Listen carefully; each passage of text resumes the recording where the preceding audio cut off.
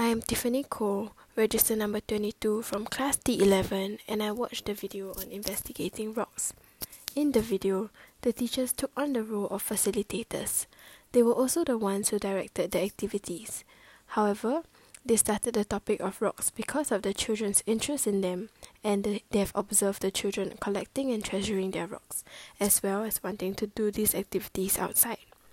During the activity where the children were going to break open geodes to find out what is inside a rock, the teachers asked open-ended questions such as, how can we find out what is inside this rock?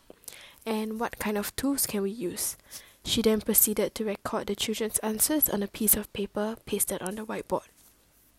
Also, during the activity where the children were stacking rocks to build a tower, the teacher asked open-ended questions like, why do you think the rock is falling down? Are there any rocks that we can replace?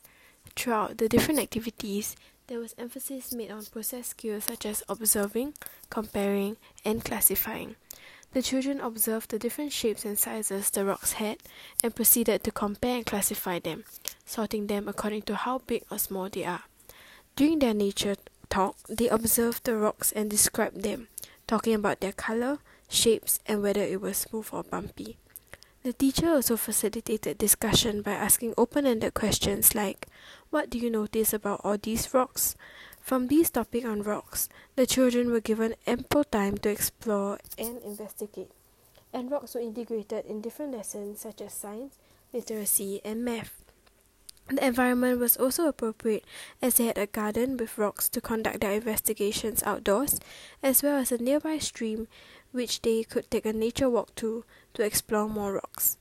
In the classroom, rocks were also placed in every center. The materials provided were also appropriate as a variety of rocks were provided, and markers and different resources and materials were given depending on the activity that they were going to conduct with the rocks. To demonstrate children's understanding, the teachers used drawing to represent their learning. For example, during the rock stacking activity, the children were supposed to draw how their rocks looked like, and through this, the teachers were able to see each child's perspective, and this also gives them a record of their own learning.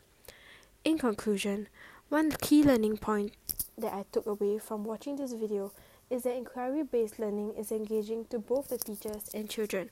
It was evident that both the teachers and children were enjoying these activities based on the topic of rocks, as they can continue to explore on the topic and discover things that they might have never thought of before.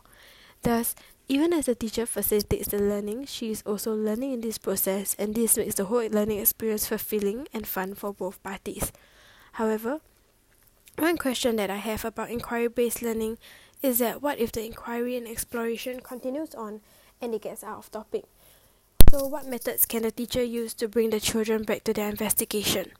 Also, what if the topic is so broad and it is difficult to find a closure to end the entire topic? That's all I have for this podcast. Thank you.